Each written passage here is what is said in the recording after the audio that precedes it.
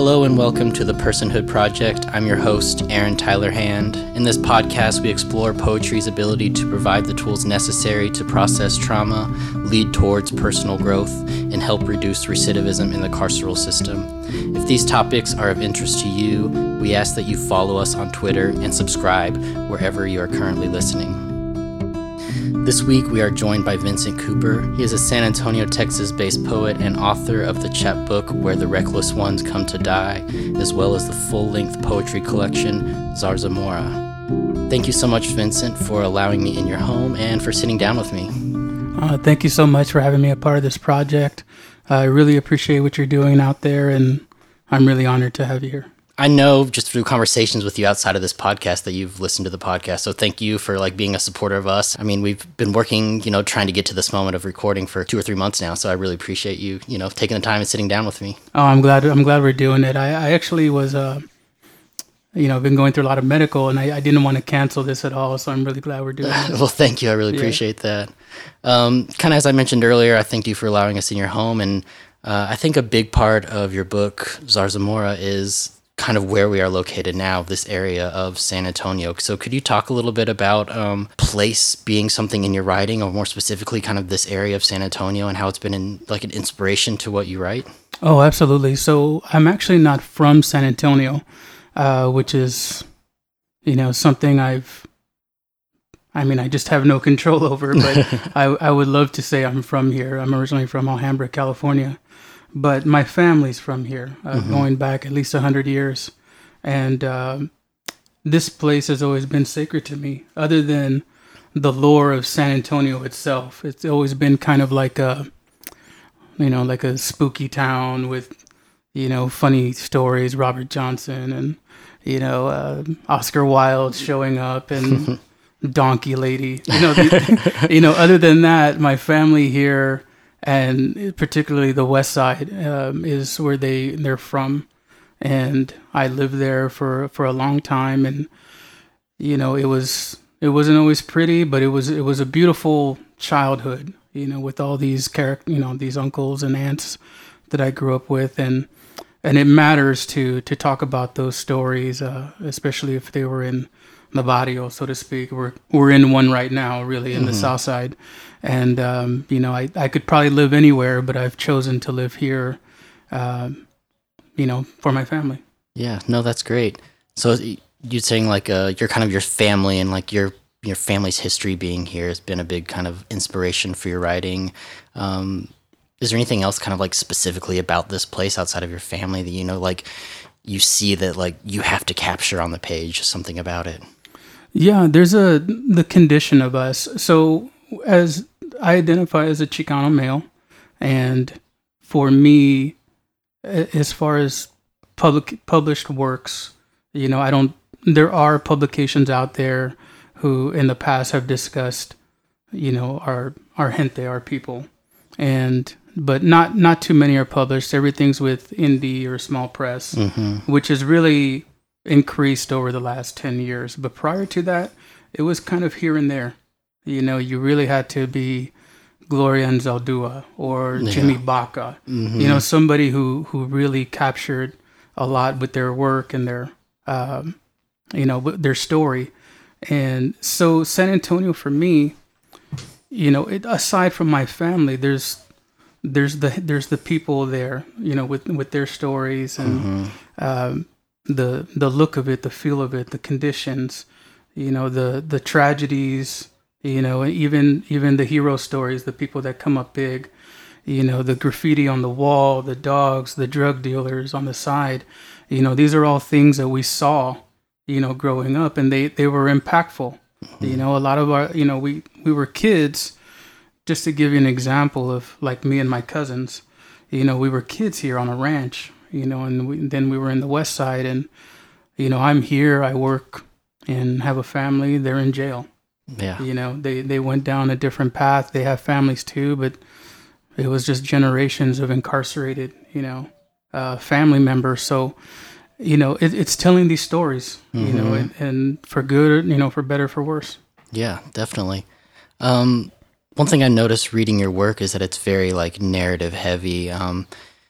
do you try to write in a way that you think is like kind of more accessible, or you're talking about you're trying to share these or like shine light on kind of this area and the people? Do you think you're also trying to make your work accessible to them as well, so they could read it and feel like seen through the work? Thank you for asking. Yeah. Absolutely, yes. Especially with my latest manuscript, I think people are like not wondering, but they're saying, okay, so poetic devices, and getting too technical for people. I think people do get lost, and my writing for, I guess, the average reader or the average Joe, people that don't even read will go, I can read that and I get it and I dig it, as opposed to some genius, form out there, which there's nothing wrong with that at all, but they'll get lost in that. So I've always stuck with a narrative. Believe it or not, I have put in forms like haikus and things like that in my writing, but people never mention them or talk about them. They're like, you did? And I'll have to point it out, and I'm like, look. And then I'll go through the forms or like an ekphrastic, whatever, I'll do it, and they're like, huh.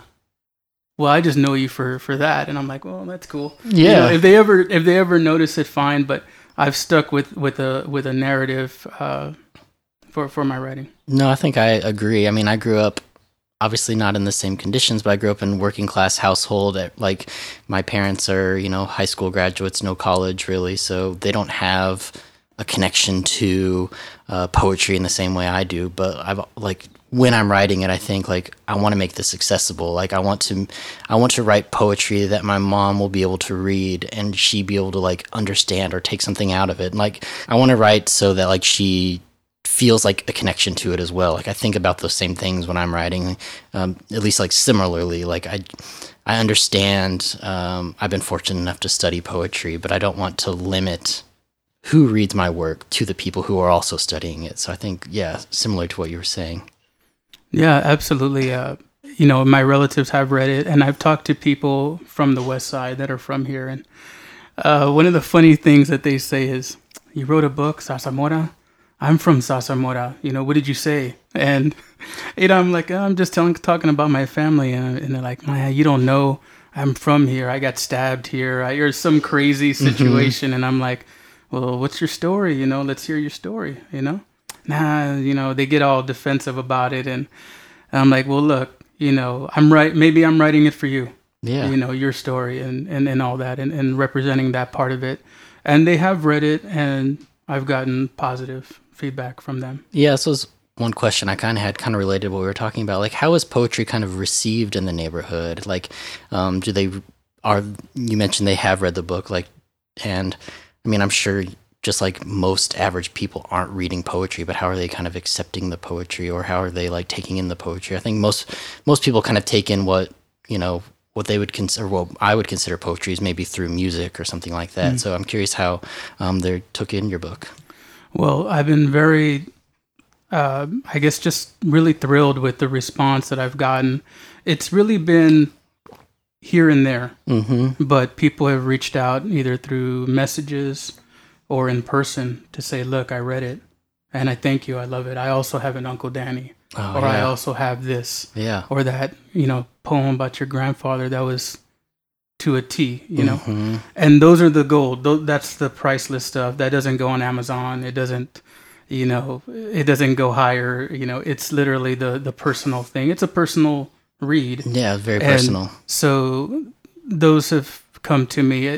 They've been emails and face-to-face interactions, and pretty good. I haven't had anybody tell me like, no, this is inaccurate. Maybe my mom, like, how can you say that? And yeah. but she just, people said, how do you portray the family that way? Like, why would you say that they're junkies or, negative? And I'm like, I don't think it's just what it is. Yeah, it's the reality of it. It's the reality. And I'm not in a situation where we don't know that. We all know that. We're aware of what it is. And a lot of people, one thing that they've mentioned is that maybe I'm the king of writing toxic masculinity, Yeah.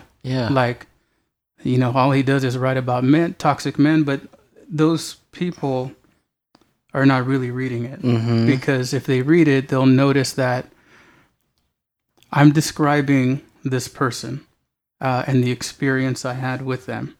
And I'm father hungry. You know, I was looking for a father to have, a mentor, and this was the mentor. Yeah. You know, for better, for worse, a prisoner, a drug addict, and their sobering moments. In no way am I pardoning them. They were not there for their family. We had in the next books that you'll read more about them in other situations in my life, and you'll have a bigger view of them and me. So it's not that I'm raising a hero from that. I'm really not. And I think people might have missed that. I really do address how empty and lonely I am. No, I think I definitely got that.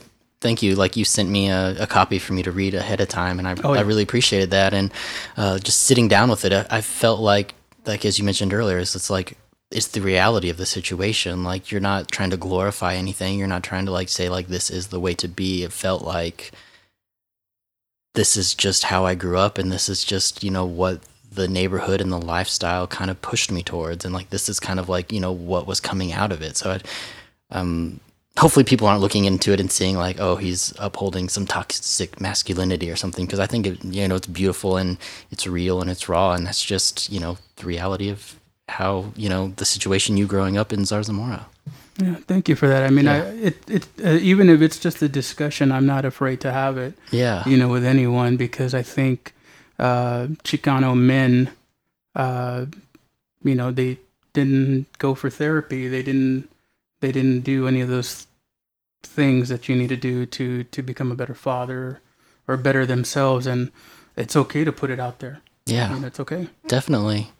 When you're sitting down and writing it, I mean, especially such like a raw collection, did you have like kind of like fears, like maybe I'm exposing too much, or like pulling back, or were you just like, this is what needs to be shown, and this is like, I'm just gonna let everything out of me kind of thing?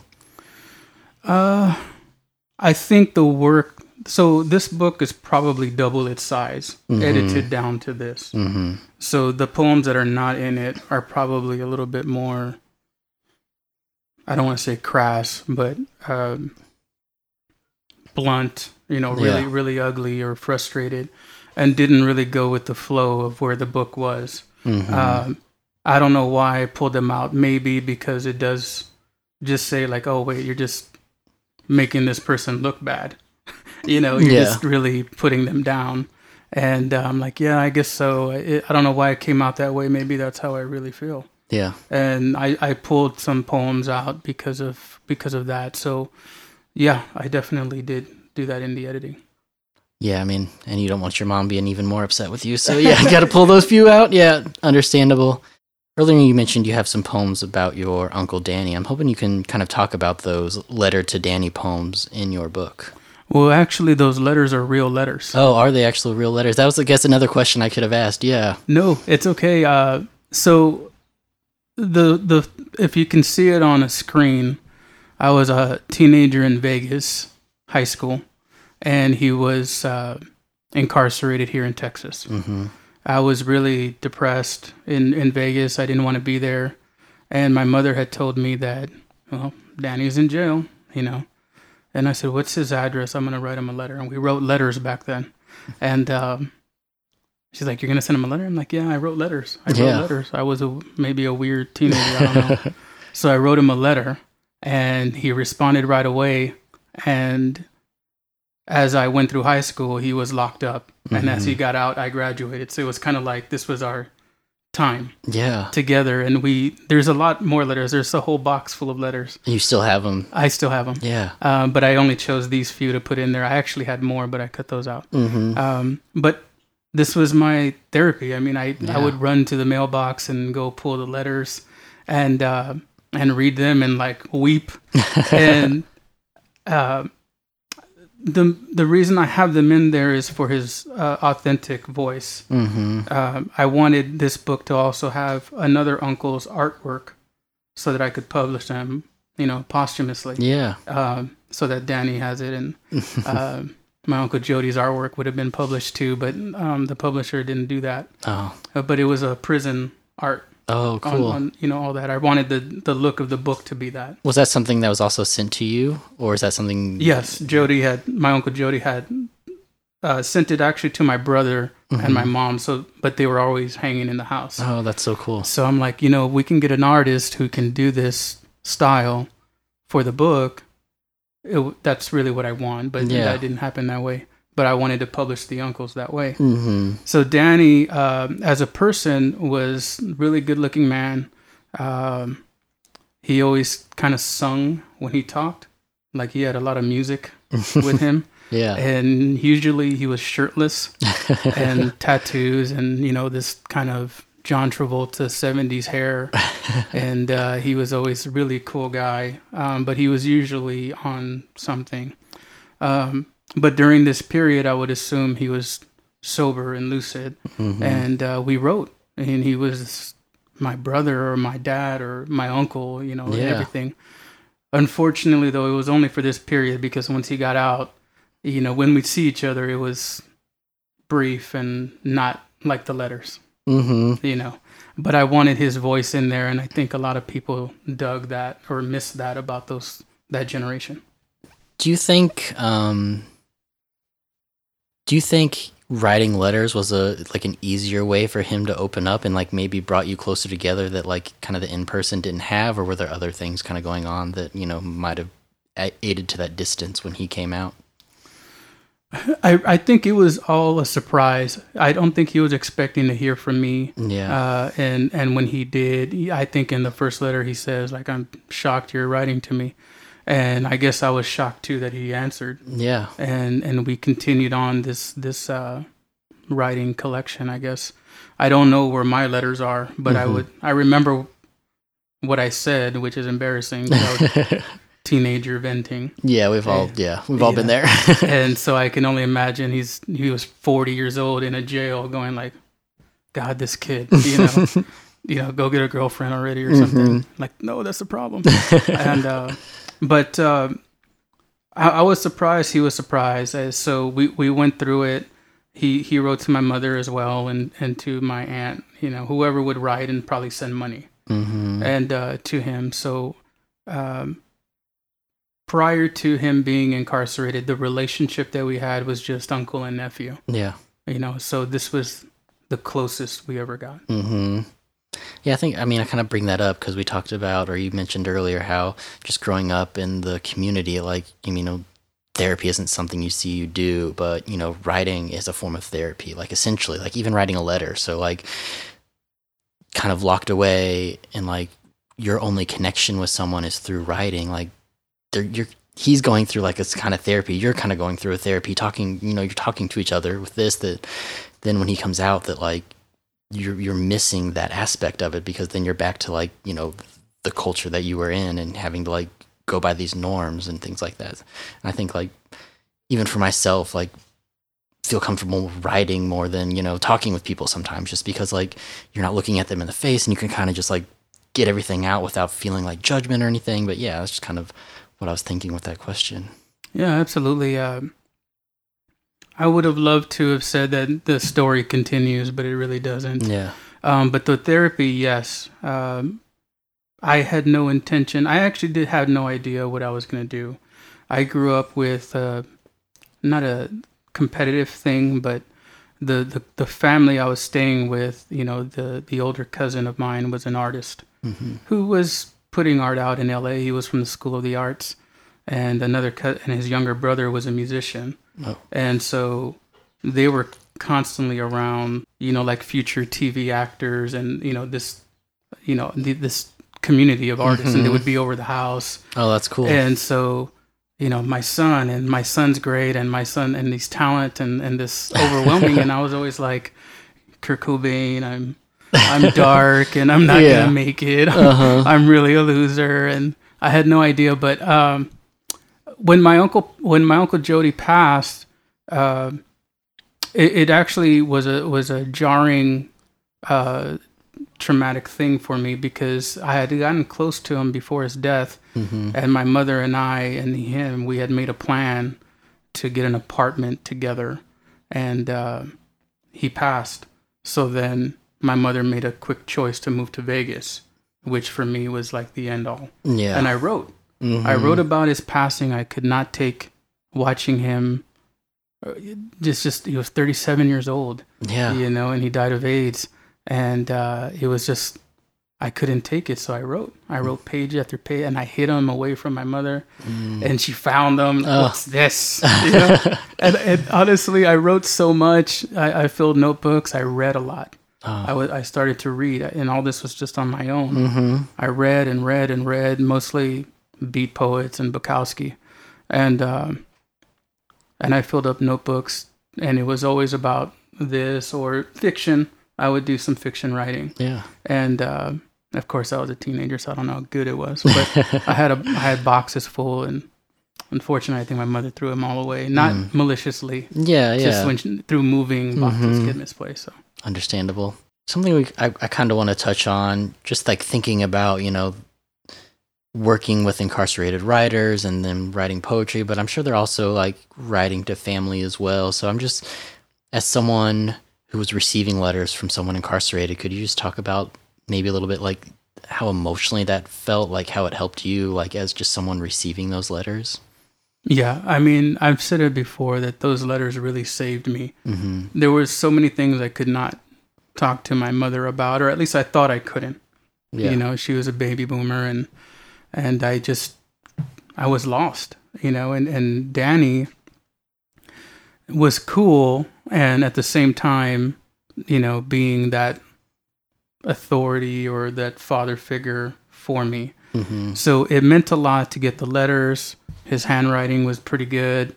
He was very funny, constantly joking, and really supportive. Yeah, he said the things I needed to hear at that time, and that meant everything to me. Yeah, I had put it out of my head that he was incarcerated. I was just talking to him, and I thought, what a beaut, what this guy was, probably had so much potential, but he probably dropped out of school. I believe he did, and was in that life. Ever, he really didn't father his children, and his children are incarcerated, and it's tough. It really is, but they served as the therapy I needed. Yeah. At the time, I wasn't getting it from friendships in Vegas or teachers or my mother. It was him. Yeah, just shows how important it is. Even some kind of connection. So that's super great that you had that. Yes. You mentioned how when you moved to Vegas, you kind of saw these letters from your Uncle Danny and potentially all the writing you were doing as kind of like what was help you survive, you said. And thinking about your collection, Zarzamora, it's subtitled Poetry of Survival. I'm hoping you could, maybe talk a little about that subtitle and what it actually means to the collection and kind of for you. Perfect. Well, my publisher actually put that. My publisher for this book is Jade Publishing, and they added that on there. So as far as the cover goes, I had already said that I'm not an artist, just so that everybody knows, but I think I want, since Zarzamora means blackberry. Yeah. I wanted it to have like a blackberry color and design and all that, and Old English just to be cliche or whatever. And then he added that when he showed me he emailed it to me, and I was like, what is that? He's like, that's just what I got from it. That's what I felt after I read it. Like, this is about surviving. And I was like, all right. I've never had a problem with anybody and what they get from it. That's what you got from it. That's what you got from it. But yeah, it does tie in. It's tough, especially, living in these streets and in the time and the drugs, the gangs, the violence and everything like that, to come out of it, it is survival. Yeah, definitely. Kind of going back to earlier, you mentioned when you were in Vegas, you were reading poets. I'm just kind of curious, like how you got into reading poetry and how you got into writing the poetry. And then, this is kind of a larger question, so feel free to take your time with it. But and then how it became kind of a therapeutic tool for you, just kind of the encompassing world of poetry for you and its roots. I had a teacher, a high school teacher, Mr. Lee, and he was a poet. I mean, he came in and he was an English teacher, and he was very poetic. He wanted us all to write, as part of his deal. Like, let's just write, and more of a, I would say, more of a poetry, not necessarily proper English. Yeah. So from that, I honestly want to just say I did this on my own, but I can't pinpoint the influence. But when I said, okay, I definitely want to get into Ginsberg. And I got into Ginsberg. I bought a book, like his collected poems, a big, thick book. I don't know, like 800 pages. Yeah. And I really dug everything from his, I want to say it's his New Jersey early beginning part of it. I really dug that poetry. I wasn't into Kerouac, but everybody else really fascinated me from that group. Yeah. Of Burroughs and them. So I was stuck on that, and I read everything from the classics, Catcher in the Rye, and non-poetry things. But eventually I got to Bukowski as a teenager, and that meant everything to me, even though that's people. You see, I told you he was toxic. No, I mean, I think I felt the same way. I mean, I got to Bukowski as a teenager too, and just something about connecting with it at that age. But go on. Yeah. Right, I don't endorse anything. Yeah, no, but totally. At the same time, I don't want to say he had a narrative way, but he definitely had a stream of consciousness style that just was like, what did he just write? Yeah. I woke up, went to the toilet, this, that. She called, whatever. Yeah. And it just had this hook at the end. So honestly, I did that on my own, and I kept on reading those poets until I couldn't, until I was fulfilled with everything that was there.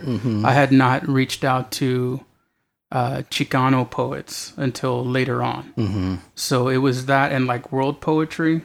So poets from Europe, those were my starting points. Yeah. But that helped keep the writing going until I got to like Jimmy Baca and Luis Rodriguez. When I got to Luis Rodriguez, my cousin handed me, I think he was always running, which wasn't poetry, but I don't believe, if I recall. But he handed it to me, and I read it, and what I was reading was where we were living at the time. Oh, so and I was interesting. like, no way. You mean you can write about this? Yeah. And he did it so beautifully. And I've met Luis over the years, and he's been, wonderful. And it's just amazing that he did it. And when I saw that he did it, I thought, I can do this. Yeah. I mean, it's just about seeing, yourself, your community, your people on the page. It's just like, hey, I have a connection to that. I could write that. They're writing that. Like, just something clicking in your brain. No, I think we all owe him a lot for putting that book out and all the books that he's put out. But that was huge for me because the streets, and everything that's in there, I'm like, we're right here. I cannot believe it. So that definitely helped that part of me. Yeah. And then from there, just kind of going into, the typical topics of the podcast, like how has poetry kind of been a therapeutic tool for you, like later in life, like now, and just kind of processing like where you grew up and things like that? The remembering everything helps. There's still butterflies or this gratification after I write a good line. Yeah. It still does what I need it to do. I think with my next book, it won't have poetry in it, but poetry for me in the beginning was filling up notebooks. Let me just write every day, just so I can get that out.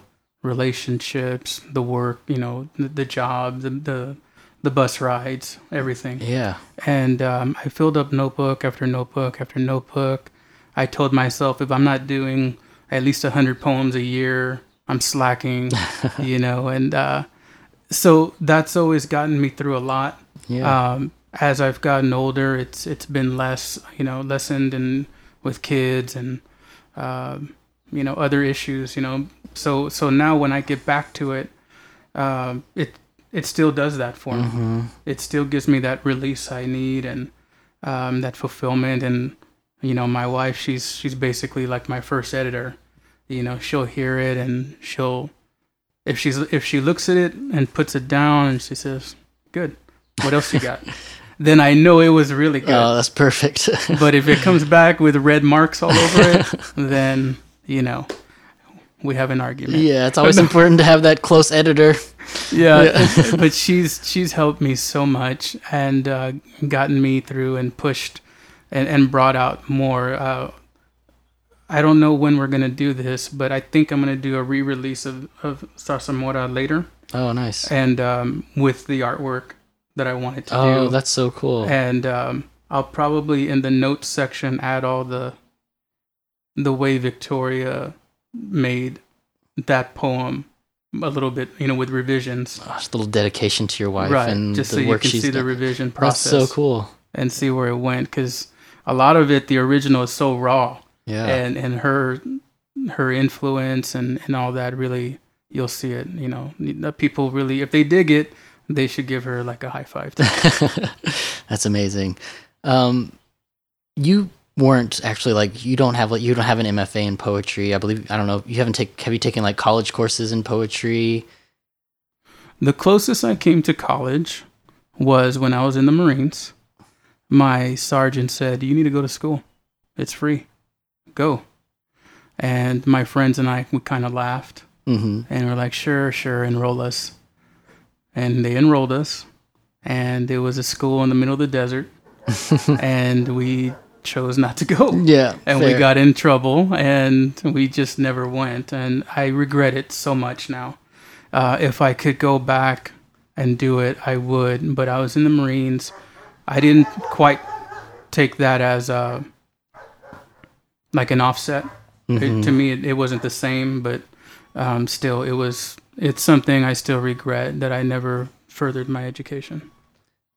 But you still found your way to poetry. Like, you don't have the formal training of poetry outside of, sounds like, one high school teacher who was really influential. So could you just speak a little bit about your dedication to it and your drive for it? Because I feel like a lot of people see oh, I have to get an MFA, I have to study English as an undergrad or something. But you're a successful poet without that. So I'm just hoping you can talk on that a little bit. Yeah, thank you for that. I mean, I want to say I'm very fortunate to have had things published, and I know traditionally that, according to my wife, we talk about it all the time. The work matters. What you put out matters. It sticks with you forever. Make every line count. Use all your resources, believe in the editing process for that. So she's a guide for me.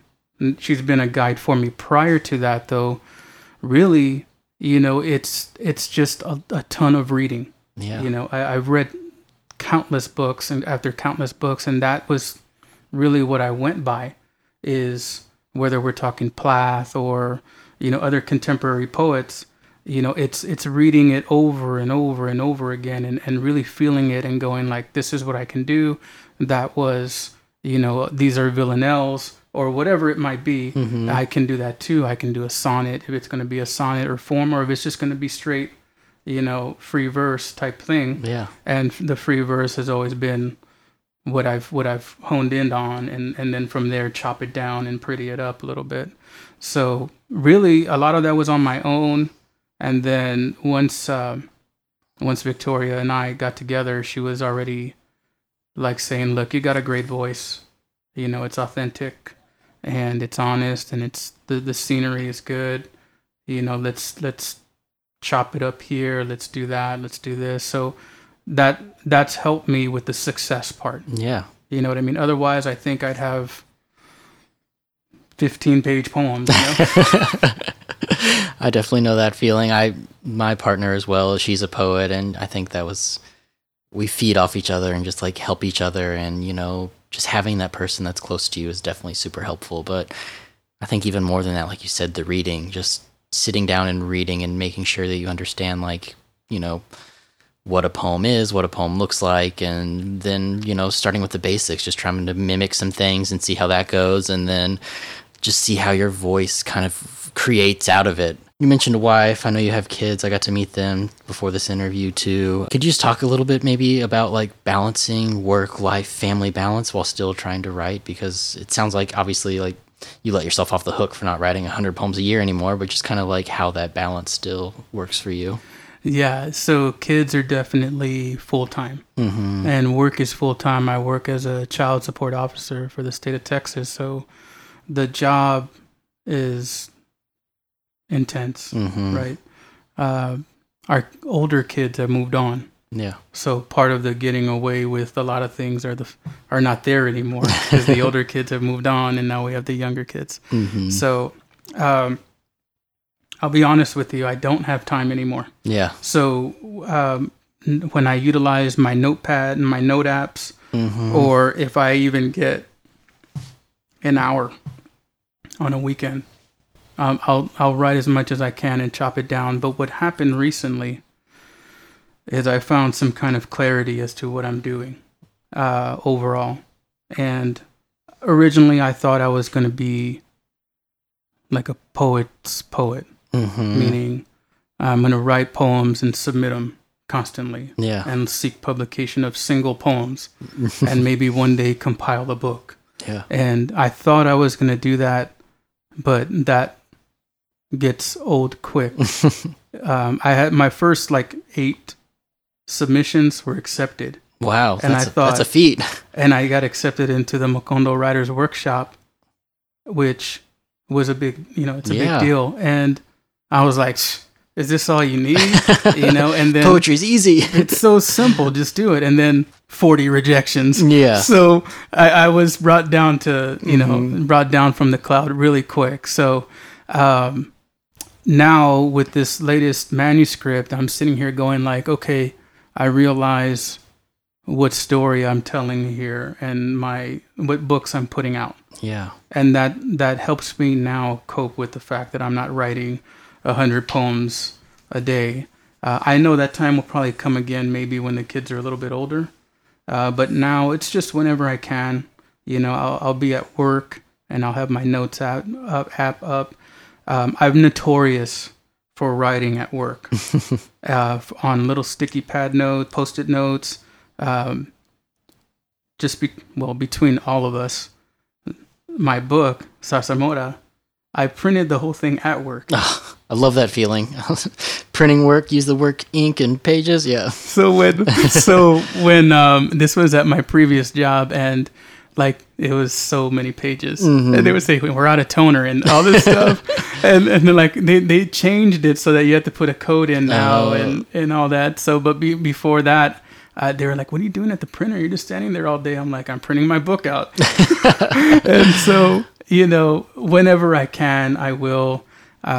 This next manuscript of mine is really quick and short poems. Oh, cool. And that is going to be because of the time I had. Yeah. I had intended it to be a little bit of a bigger book, but the poems are very quick and very, direct, and I like that too. No, yeah, I think that totally makes sense, like how you balance life and how the poems coming out of you are kind of mimic that. You have more time, you can see a lengthier thing come out. You have little amounts of time, like, all right, how can I fill this time and, get it to fit, my free time. So that's really cool that you've kind of seen your work adapt around that.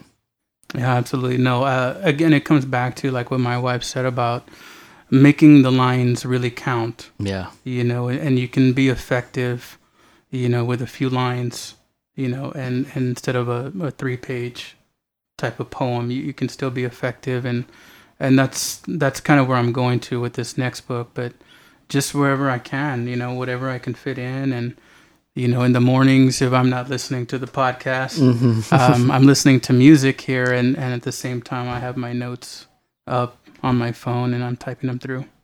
Yeah, well, if any of the listeners are looking for to pick up his next manuscript, it's ready. It's ready to go. Thanks. I'm going to transition here to the second half of the podcast. So for listeners who might be the first time listening, the Personhood Project goes beyond just this podcast. We take poems from the poets in the episodes. We took Vincent's poems. We went to the jail that we work with. We taught poetry to the students there with his poems as inspiration. And then they write poems kind of inspired by his work and inspired by, the feel and everything else, along with some writing prompts that I gave them. I'm going to have you read two poems, so this is a little different.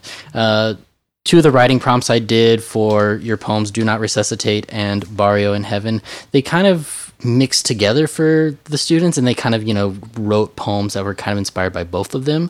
So if I could have you read both of those poems, and then I'll read the writing prompts, and we'll kind of go from there.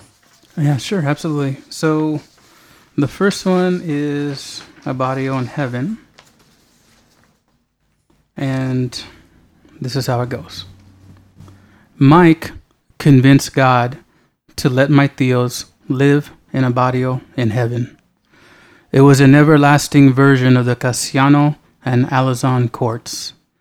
Murals on the sides of them showcasing Cesar Chavez, Corky, Ruben, Gloria and Saldua, and Dolores Huerta. And when they died, they stayed true to themselves and familia. Danny has his arm around an old girlfriend who also died too soon. They sit on a bench, her face resting in his shoulder nook. Jody sits on the first step of his house, smoking a cigarette, enjoying the nothing, staring at people in cars driving by. Mike is firing up a grill, shaking a new chicken rub on leg quarters, then air guitar to Rolling Stones' Honky Tonk Women. Cousin Monica is telling her father Tony about her kids and the way San Antonio gentrified. Tony signals an ice cream van to buy snacks for all the kids playing in the street. It's a Small World plays in the background. Jefe stands by a black iron gate, staring miles and past forever, cigarette in mouth, scratching his cheek, watching over his boys.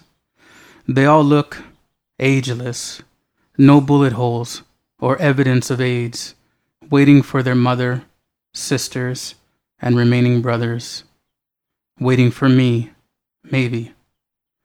If my living relatives ever look on heaven scenes, they will find our reckless ones laughing in the streets, safe and sound, in a golden barrio full of old-school Chicanos. At night, there are noises in the darkened corners of my bedroom, up by the crown molding and behind red curtains. Flashes of black by the windows. I know it's Tony or Danny asking a question I can't hear. I tell the darkness, we are fine. I wish my children could have met you and known you. We love you and miss you. Nothing has been the same since you left. Having a living, breathing, loving familia was the top of the world. Beautiful. Thank you. I really feel like we've had such insight just in our conversation about your family, and just hearing it, like, this just expands so much hearing that poem. Could you also read the Do Not Resuscitate for us, please? Of course. Do Not Resuscitate. She died last night from an overdose here in San Antonio, brother said. His voice was firm. We've had this conversation too many times. I closed my eyes and saw Monica running in chanclas, cousins playing tag at the ranch, a memory of us laughing under a cloudless sky, her hair up in two chongos, her dress light blue, my hand reaching out to touch her. Today, Grandma says she's so tired, she wants to die. Tramadol, pill bottle emptied. Do not resuscitate, written on the paperwork at the senior community living apartments. She has seen almost all her sons die. Ernest died in her arms as a toddler. Tony, her favorite. Jody, her least. Mike, the most important. Danny, the most handsome. And Jefe, too, a husband over 50 years. And now her grandchildren are dying. All the relatives that mattered to her are dead. My children crawl all over her living room, smiling, chasing each other to the bedroom, then back to Grandma's slippers. She sings songs in Spanish, claps her hands, kisses them, smiles back at them. And when we go back home, she still wants to die. Beautiful. Thank you for sharing that. Such emotional pieces. So I appreciate you first sharing them with us, to share with the writers in the program, and for reading them. I want to read the 2 writing prompts based around these poems, just for anyone who wants to try to utilize their writing prompts for their own writing. On top of that, we'll have them on our website. You can find a link to it on, you should be able to find it wherever you're listening to this. But in the barrio in heaven, Cooper imagines a party or family reunion with his loved ones that are in heaven. He imagines conversations he would have with them if/when he gets to meet them again. He focuses on the delights that they would share and the traits that he misses of theirs that he knows they would still have. Use this concept to write a poem about what you would do with and say to a loved one who has passed if you got to see them again. And for Do Not Resuscitate. Do Not Resuscitate is a poem about the emotional weight associated with losing your loved ones. In sharing the losses that his grandma has faced, Cooper is giving insight into many tragedies that have faced his family. With this in mind, write a poem about the important people in your life who you have lost. While you talk about the pain of losing them, don't forget to celebrate their lives and share how important they were to you. So kind of based off those 2 writing prompts, we have 3 poems here that the writers in our program wrote kind of based off your work. Could you read My Friend David, and then we can kind of discuss it? My friend David, the man who tears me from the streets of hell into his home of hope and safety. He became a priest, but died too soon as a father figure that will be missed. It's such a short poem for those listening that haven't had a chance to read it yet. It's only 4 lines, but like these 4 lines are very impactful for like a eulogy, basically, for his friend David. I think one thing that stands out to me, again, these poems will be posted online so y'all can look at them later, but how it's written out now, the first line, a man who tears me from the streets of, line break, hell, into his home of hope and safety. That second line, hell into his home of hope and safety, really creates a great picture for who this person was to him. And then we get into the next line, which is another stanza. So it's 2-line stanzas. He became a priest, but died too soon. So we get this idea of like him creating this place of safety and pulling someone out of hell. Then we see this person as not just a friend, but as a priest and someone working in the church, which I think was a really powerful move, kind of not revealing it all at once, but we kind of we peel back the layers on who his friend is. Yeah, absolutely. I got that too. I was really excited to read these poems, and I got that feeling too. And I was telling my wife, I'm like, these are actually really, really good. Like they could maybe not for this to come out the way they did was pretty good, and I got that vibe, and I'm happy that this is what came out. Yeah, no, totally. The poem is shorter, but like the emotion in it was impactful, and I felt a lot of Do Not Resuscitate. I felt a lot of Barrio in the Heaven in this piece, just like the importance of this person to them, just like in your pieces.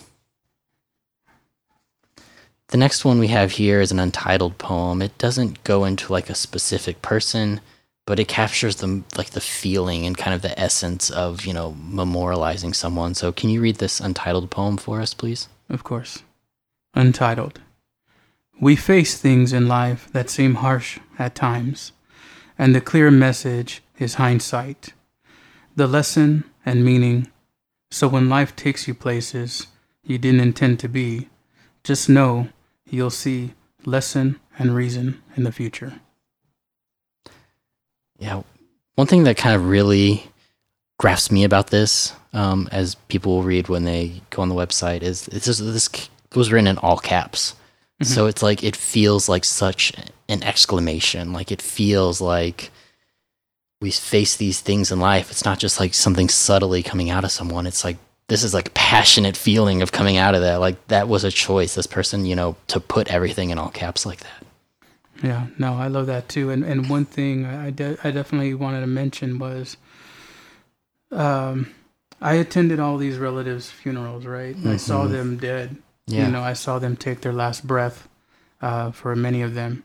So this does serve as my eulogy, for them. The eulogy I didn't even say at the funeral because I just, maybe I'm too young or I felt dismissed. Yeah. And so, yeah, I'm happy that people got that. Yeah. And let this out. I mean, that kind of goes for what you're saying in this one. Just to read it over again. We face things in life that seem harsh at times, line break, and the clear message is hindsight. That's a lot of what you were doing in your writing as well, is just like, what has hindsight afforded you that you can kind of reflect on things differently? Just like it says here, the lessons and meaning, lessons and reason in the future. Like, it's kind of exactly what you were trying to pull out when you were writing your book and in these pieces that we shared with them. So just seeing this writer connect with it in that way is like really powerful, I think. Absolutely. The last poem we have here that was inspired by these two poems is called I Remember. Could you read I Remember, please? Yeah, I especially dug this one. I remember, stronger than life itself, softer than a baby's milky breath, always so kind and tender. Dear Grandma, I remember. Sitting in the kitchen in the early morn, the smell of frying bacon blesses my nose, fresh juice dancing in the blender through blurry eyes. I remember. Hard to believe that it has been so very long, but you're still larger than life. Mystique carries on through many trials to navigate without your wisdom. And truth, I won't falter or surrender because of what I remember. Yeah, this poem, the title of I Remember and then the repetition of I Remember showing up 3 times in here is just like, I remember the first time I read it, like getting it in from them and reading it on my own. It just felt like we feel the passion for this grandma here. We feel the importance that this woman played in their life. It's a lot. Yeah, I think I even wrote a poem called I Remember years ago, so that resonated. I like, milky breath. I like fresh juice dancing, bacon, frying bacon pleases, blesses my nose. I mean, all of that's just gold. It's perfect. Yeah, there's so many beautiful lines here. I think my favorite is fresh juice dancing in the blender through blurry eyes, I remember. Yeah. Specifically that through blurry eyes, I remember, because the poem starts off with kind of like someone waking up, so you can picture like, like just your tired eyes in the morning and just like being with their grandma, but also this is a poem about memory, so you can imagine the emotion that someone's going through, and the blurry eyes being, someone crying or like their eyes welling up just thinking about it, or just there's so many different ways that you could take that blurry eyes line that really drew me to that. Yeah, or at least when I've talked to people before, I've always done this, stand in the street, close your eyes. What do you see? Mm-hmm. What do you hear? What do you smell? Those senses as well. Mm-hmm. And I think he catches it here. I've tried to be in that kitchen, in the 80s when I was a kid, and what's it look like? Okay, the walls are yellow, grandmother's at the stove, it's a white stove, and she's wearing, all this, so that's just gorgeous. Yeah, it's hard to do. It's hard to go back to that place, for one, and then 2, to like capture it in language on page is so difficult, and this I Remember poem is done so well. This writer did a beautiful job on it. Oh yeah. Let's move on to the next poem here. Could you read the untitled poem that you sent us that the writers got to read? Oh, sure. Untitled. Sasamora Street, where uncles would suddenly walk out of a dilapidated house, or shadow of a sappy pecan tree, or the shade of a bus stop, or backseat of a parked car. The sun would hit their black shades, a punch that never phased, and they would walk over to shake hands and hug. They stunk of beer and tres flores, the aroma of my memories. Barrio magic on streets of Manteca, a proud smile for their sister's son, soft jabs to my stomach, firm slaps to my back, and jokes about the Spurs or Cowboys. Maybe lack of sex is what makes them lose, they'd say. All this in 2 minutes, a promise to meet again later. The brambles were cut and destroyed over time, never to grow wild. Old berries dropped on windshields, staining cars. Kids threw them at each other, yelling, "Blood." Hands reddened. It is the stain I miss. That ending of that poem is so beautiful. Thank you for sharing that. Thank you. I'm going to quickly read the writing prompt here. And again, just a reminder, these writing prompts are on our website, so anyone can access them at any time. Vincent Cooper uses his untitled poem to reflect on the street that he grew up on. While times might have been rough, he uses the sights and sounds of his neighborhood to celebrate it and the joyous times that were had there. What was the street/neighborhood like that you grew up on? Talk about the sights, sounds, smells, and tastes of that street/neighborhood at that time. Write a poem that focuses on the happy moments so that you can live in them once again. Definitely goes back to the kind of the writing prompt you were just talking about. Yeah, that's perfect. Can you read the Deep Circle poem that was inspired by your Untitled? Yes, sir. Deep Circle. The good old Deep Circle. A street that always has movement. This street, located in the south part of town, in its own little town of Austin, where kids can ride up and down the street. Everyone basically knows everyone, with its easy access to the other major streets that provide an outlet from the simple life where trouble can begin. The thing that really stuck out about this poem to me is kind of the switch at the end. Like, we get this feeling at the beginning, like the street always has movement. We kind of feel the movement. We see the kids riding up and down, and we see it as like kind of a celebration. But then when we get to the end, we see like the other streets are bifurcating the street that can lead to some trouble. Right. So we get this person that understands the like complexity of where they grew up. They see it for the place where kids are having fun, but also for the place that could lead to something worse, like the street that could lead to, potentially where they are as writers right now. It almost feels like a hook at the end, and I dig that a lot because I actually work on that on my own. Yeah. To leave the last line as a line to really stamp, and leave as an image forever. And I really like how they did that here. Yeah, and then taking that idea and then kind of going back to what the title is. Like, granted, like I'm sure their neighborhood or their street might have been called Deep Circle, but just thinking of this like circular nature of what their street has created, of growing up, incarcerated, maybe getting out, just like cycles of incarceration, cycles of people in and out of the street. Just like that title does a lot of work that you don't get when you're first reading it, but then when you get to that last line, that hook that you say, like life where trouble can begin, you see that deep circle that title, and it's just like that adds that layer of what that title is doing. So it's perfect. Oh yeah. We have one final poem for you to read. It's called Elderberry. Could you read that one too? Yes. Elderberry. The street is long. The trees were abundant. We had a basketball hoop where I cracked my head across the street from the lady with the silk worms. In her tree that blocked the sidewalk, Kim and Jeff lived in the cul-de-sac. They taught me how to roll cigarettes on a legal pad and do flips on their trampoline. The C-Mart was behind us, and the store owner chased us off for throwing condiment packs against the sidewall. That was my street. Elderberry.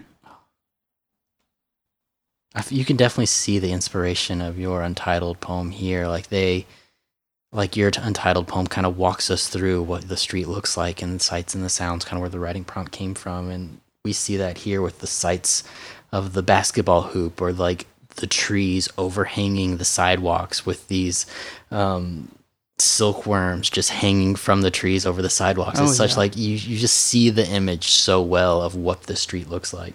Yeah, when I got to Lady with Silkworms, I was like, whoa, this is really cool, and I really dug that. One, you don't see silkworms much in poetry anyway. I don't really remember seeing that line. No, you don't.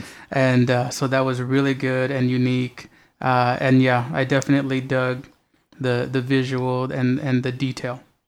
Yeah, I think one part that really stuck out to me was the innocence of it. Like, just thinking of incarceration in the United States and thinking of the policing of black and brown bodies, but at the same time, just like the innocence that, like, they're just, you know, kids just throwing packets at a convenience store wall, packets of condiments, and just like, that's just like typical kid trouble that, you know, in the wrong hands, in this like legal system, or this carceral system, I should say, like that could be seen as something completely different. But in like the world of this poem and the body of this poem, we see it for what it is, like this innocent act of kids just having fun. Right, that nostalgia and all that. So yeah, I definitely see that, and I mean it's gorgeous. And I also tripped because it says elderberry and blackberry is. Yeah, I know, that's so wild. Yeah, the neighborhoods that you and this writer grew up in, you know, could have been next door with these different berry named streets. Right.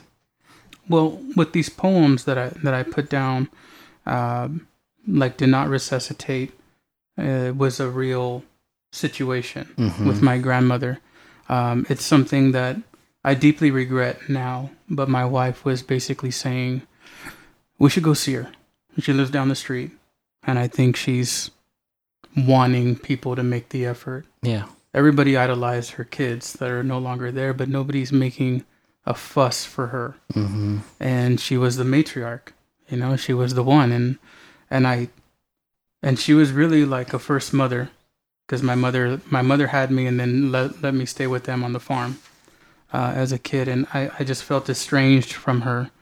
And for me, I think mental illness is an issue, because she was older and she wanted it done. She was tired. Yeah. She kept telling us how tired she was. And I think, quite honestly, she could still be alive if she really wanted to be. But I think depression really set in on her, and I deeply regret not seeing her more in those final days. Avario in Heaven, it's funny that I wrote that years ago, and there's another poet named Jose Olivares who wrote Mexican in Heaven for his book Citizen Illegal. And it's a poem that goes throughout his book, like part 1, part 2, and I'm like, it's pretty much the same thing. And I love that, and his book is great if you ever get to read it. No, it's a great collection. But I wrote this too. I told him, hey, you know, I have a body on Heaven, and he's like, cool. And so I mean, again, I'm really happy with these poems. I'm thrilled that they wrote them the way they did. I feel like you know, what I wrote, you know, came back to me, you know, the way they wrote it down. Like, this is how I write, in a way, you know, and they kind of reflected that back, and I really appreciate that. Yeah, they did a great job capturing what you were trying to do, but in their own words, creating their own voice out of it, and sitting down with these poems and with you reading them. I appreciate it. They really appreciate it as well. So thank you for being here. Thank you.